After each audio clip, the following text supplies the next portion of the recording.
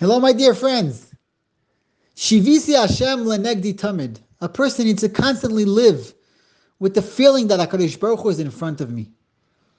If you take the word tamid, it's a combination of two words, tam and yad. Tam is Yaakov Avinu was called the Ish Tam.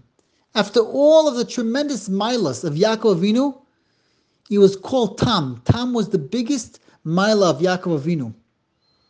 And Esav, we know Ayadayim Yedei Esav. Yad symbolizes the power of Esav. A person could sometimes feel like he's like Yaakov Avinu. He's a Tam. But even Chas v'Shalom, if a person feels like he fell down and he's a Yad, he's like Esav, you got to remember, Shivisi Hashem lenegdi tamid. No matter what situation you are in life, HaKadosh Baruch Hu is there with you. Have a great day.